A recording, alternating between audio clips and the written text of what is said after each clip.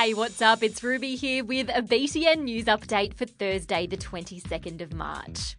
First up, yesterday we were talking about that data firm Cambridge Analytica, which is accused of using our Facebook data to swing the last American election. Well, now Facebook's boss, Mr. Mark Zuckerberg, has weighed in.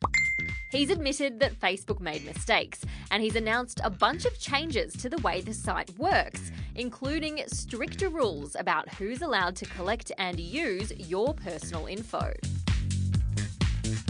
There is some weird stuff floating around in outer space. Abandoned space stations, astronaut poo, one of Elon Musk's cars, and the ashes of the guy who created the Star Trek series. It's actually getting really crowded up there, and space junk is becoming a real problem. As always, science has a wacky solution. Lasers! An Aussie company has invented a laser that can find and track space junk, and if a crash looks likely, the laser can blast it out of the way. No more cosmic poo on the rocket windshield anymore. Cheers, guys! Have you ever been inside a micro home? No, I don't mean shrinking yourself to explore a doll's house, and I'm not talking about the cubby out the back. I mean a real, functioning, really small house. They're super cute and I really want to live in one. Most of them have about 60 square metres of floor space. Compare that to the average Aussie home having close to 200 and you get an idea of how micro these places are. And now an Aussie charity's jumped on the idea. They are now selling micro homes and using the profits generated to keep kids off the streets. Quiz time. What does this song?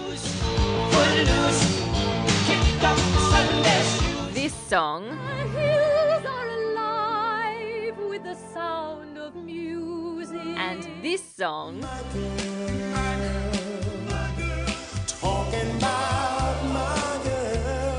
Have in common. Clearly, not much.